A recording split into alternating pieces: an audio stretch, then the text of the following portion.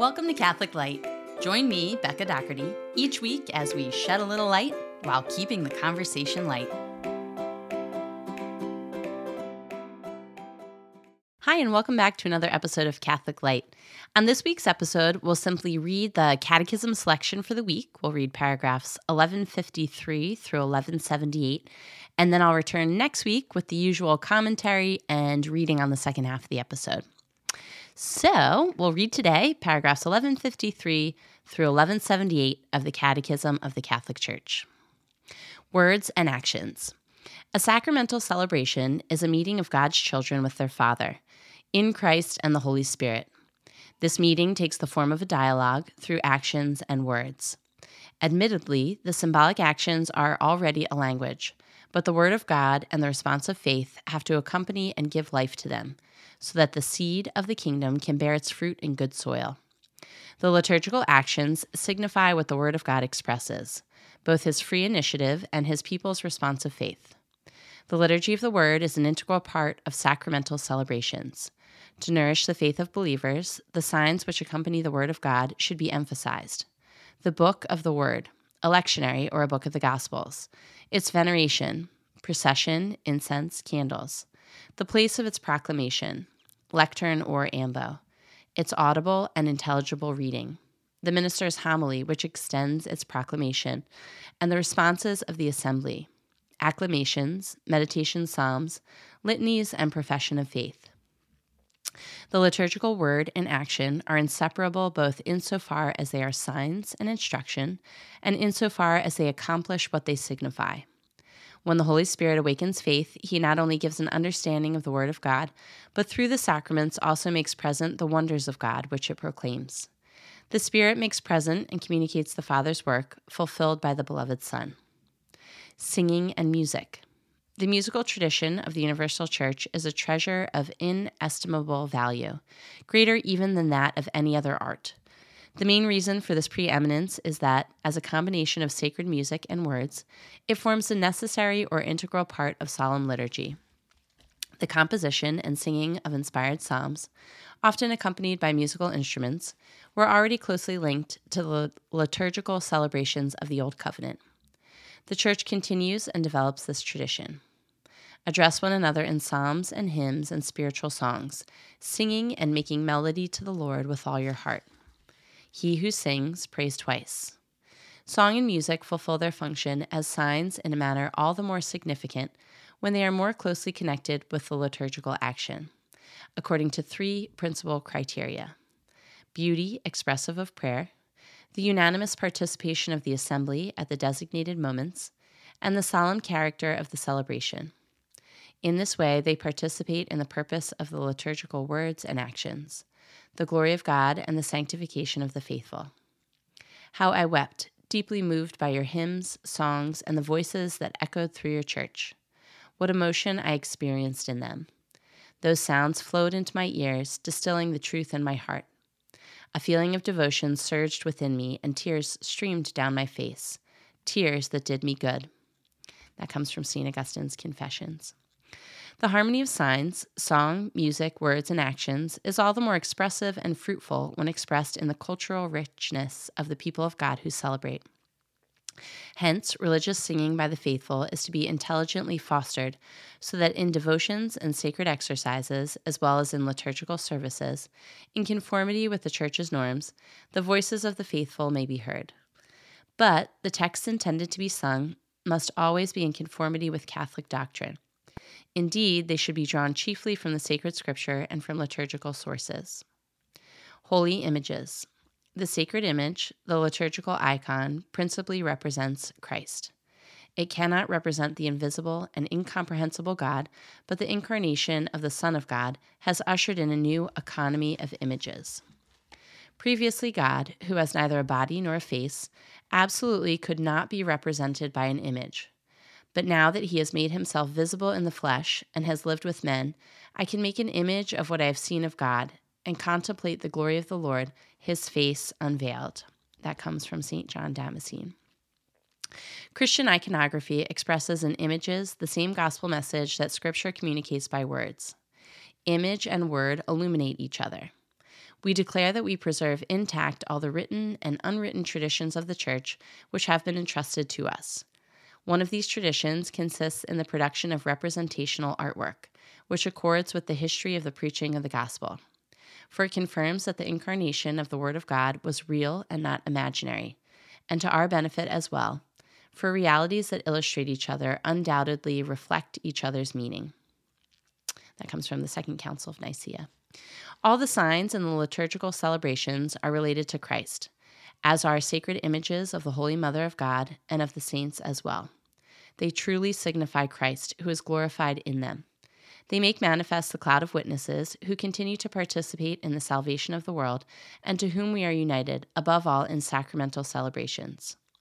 Through their icons, it is man, in the image of God, finally transfigured into his likeness, who is revealed to our faith. So too are the angels, who also are recapitulated in Christ.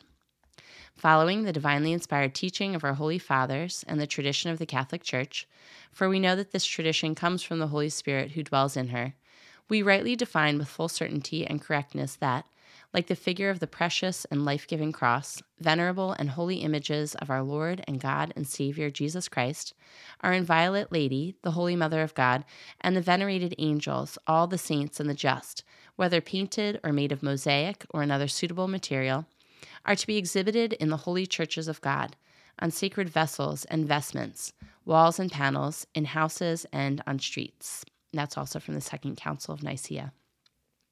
The beauty of the images moves me to contemplation, as a meadow delights the eyes and subtly infuses the soul with the glory of God. Similarly, the contemplation of sacred icons, united with the meditation on the Word of God and the singing of liturgical hymns, enters into the harmony of the signs of celebration so that the mystery celebrated is imprinted in the heart's memory and is then expressed in the new life of the faithful. When is the liturgy celebrated? Liturgical seasons. Holy Mother Church believes that she should celebrate the saving work of her divine spouse in a sacred commemoration on certain days throughout the course of the year. Once each week, on the day which she has called the Lord's Day, she keeps the memory of the Lord's resurrection. She also celebrates it once every year, together with his blessed Passion at Easter, that most solemn of all feasts. In the course of the year, moreover, she unfolds the whole mystery of Christ, thus recalling the mysteries of the redemption. She opens up to the faithful the riches of her Lord's powers and merits, so that these are in some way made present in every age. The faithful lay hold of them and are filled with saving grace. From the time of the Mosaic Law, the people of God have observed fixed feasts, beginning with Passover, to commemorate the astonishing actions of the Savior God, to give him thanks for them, to perpetuate their remembrance, and to teach new generations to conform their conduct to them. In the age of the Church, between the Passover of Christ, already accomplished once for all, and its consummation in the kingdom of God, the liturgy celebrated on fixed days bears the imprint of the newness of the mystery of Christ. When the Church celebrates the mystery of Christ, there is a word that marks her prayer, today, a word echoing the prayer her Lord taught her and the call of the Holy Spirit.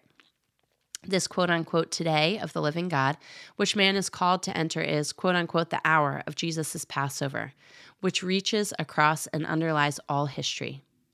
Life extends over all beings and fills them with unlimited light. The Orient of Orients pervades the universe, and he who was before the day star and before the heavenly bodies, immortal and vast, the great Christ, shines over all beings more brightly than the sun. Therefore, a day of long, eternal light is ushered in for us who believe in him, a day which is never blotted out, the mystical Passover. That comes from St. Hippolytus. The Lord's Day.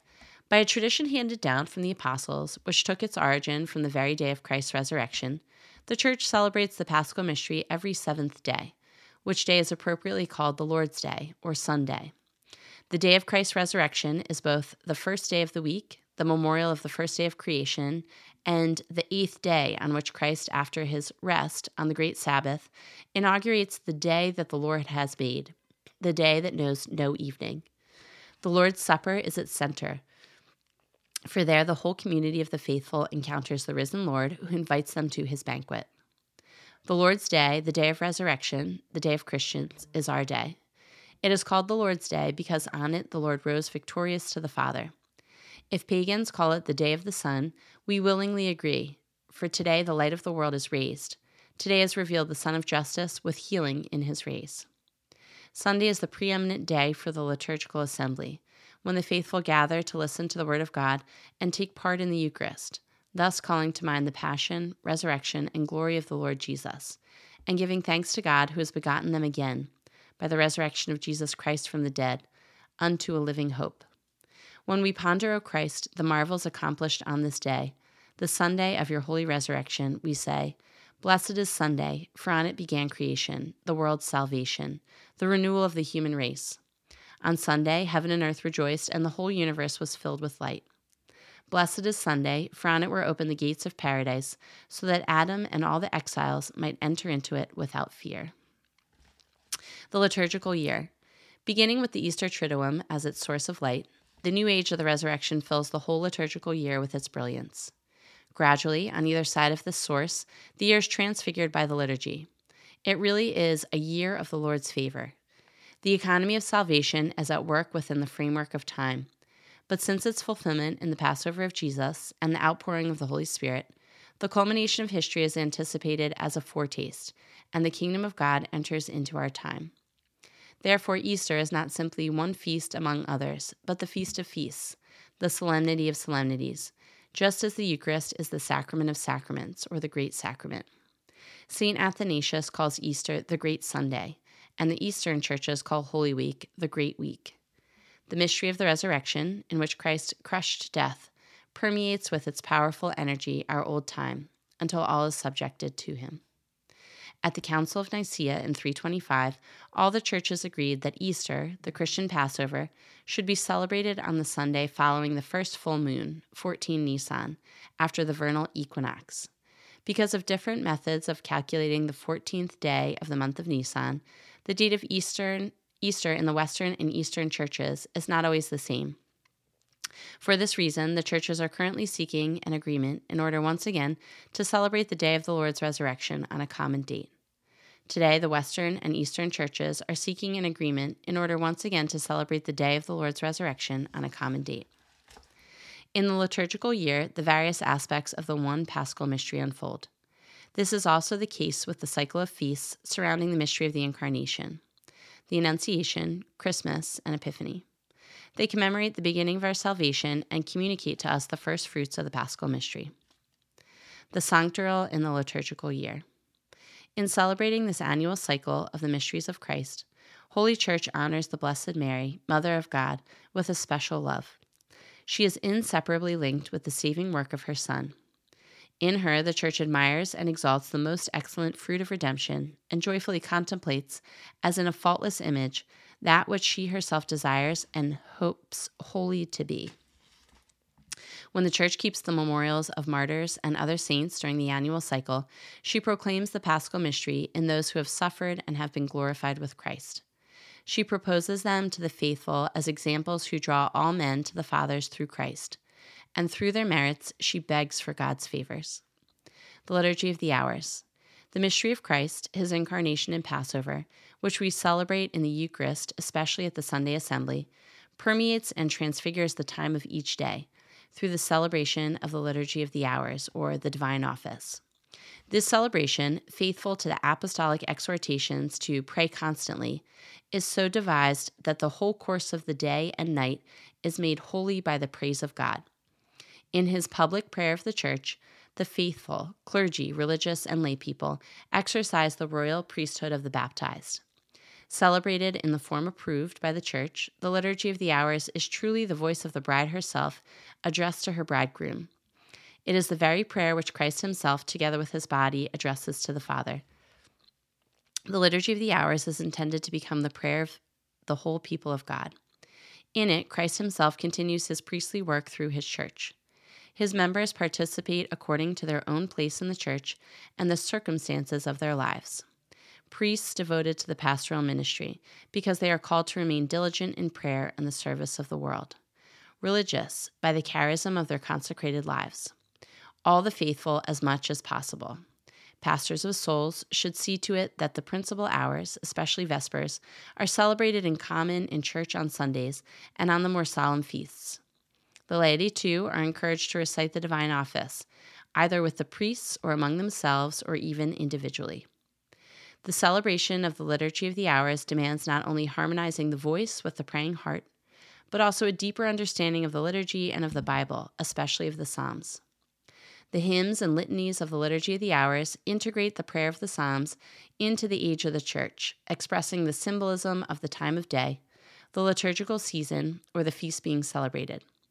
Moreover, the reading from the Word of God at each hour, with the subsequent responses or troparia, and readings from the Fathers and spiritual masters at certain hours, reveal more deeply the meaning of the mystery being celebrated, assist in understanding the Psalms, and prepare for silent prayer. The Lectio Divina, where the Word of God is so read and meditated that it becomes prayer, is thus rooted in the liturgical celebration. The Liturgy of the Hours, which is like an extension of the Eucharistic celebration, does not exclude, but rather, in a complementary way, calls forth the various devotions of the people of God, especially adoration and worship of the Blessed Sacrament. This brings us to the end of our reading selection of the Catechism for the week. Thanks for joining me for an abbreviated episode. We'll return next week with another reading selection. We'll continue our reading of the Catechism of the Catholic Church, and I'll include commentary on the first half as we usually do. So please pray for me. I'll be praying for you. And in the meantime, God bless you. Thanks for joining me this week on Catholic Light. Be sure to like, subscribe, and share this podcast with your family and your friends, and connect with me through Facebook and Instagram. I'll see you next week, and in the meantime, God bless you.